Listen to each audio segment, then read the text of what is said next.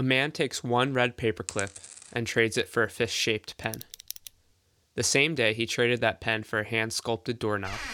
A few weeks later, the doorknob for a camp stove, then the stove for a generator, and a generator for an instant party. Basically a keg and neon Budweiser sign. He then traded the party away for an old snowmobile. The snowmobile for a two-person trip to Yak, British Columbia, the trip for a box truck, the truck for a recording contract with Metalworks in Ontario, the contract for a year's rent in Phoenix, Arizona, the year's rent for an afternoon with Alice Cooper,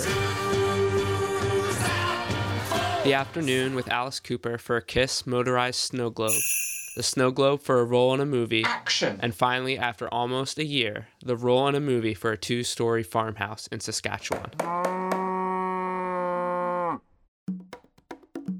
One Red Paperclip was a blog created by Kyle McDonald, documenting his real-life version of Bigger Better, a game where you take a small, almost worthless object and keep trading up until you get something of real value. In this game, you are always relying on others to make trades with you. They might value your thing more than you do. They might have too many of their thing. There may be a lot of their thing out there and not a lot of your thing, fluctuating the supply and demand. Or they just may be plain stupid and make a bad trade. A lot of times, basketball is a game of bigger better. GMs or general managers collect and trade things called assets. Assets take on many forms, but more on that later.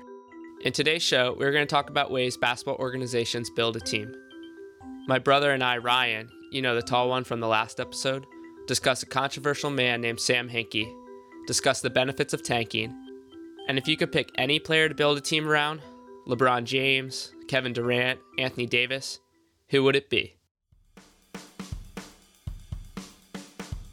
Millions of people watch the NBA every season, rooting for their favorite team or picking their favorite players.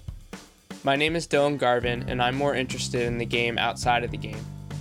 In this simple game that involves 1 ball, 2 hoops, and 10 players, how do you crack the code and build the perfect team? This is Dynasty.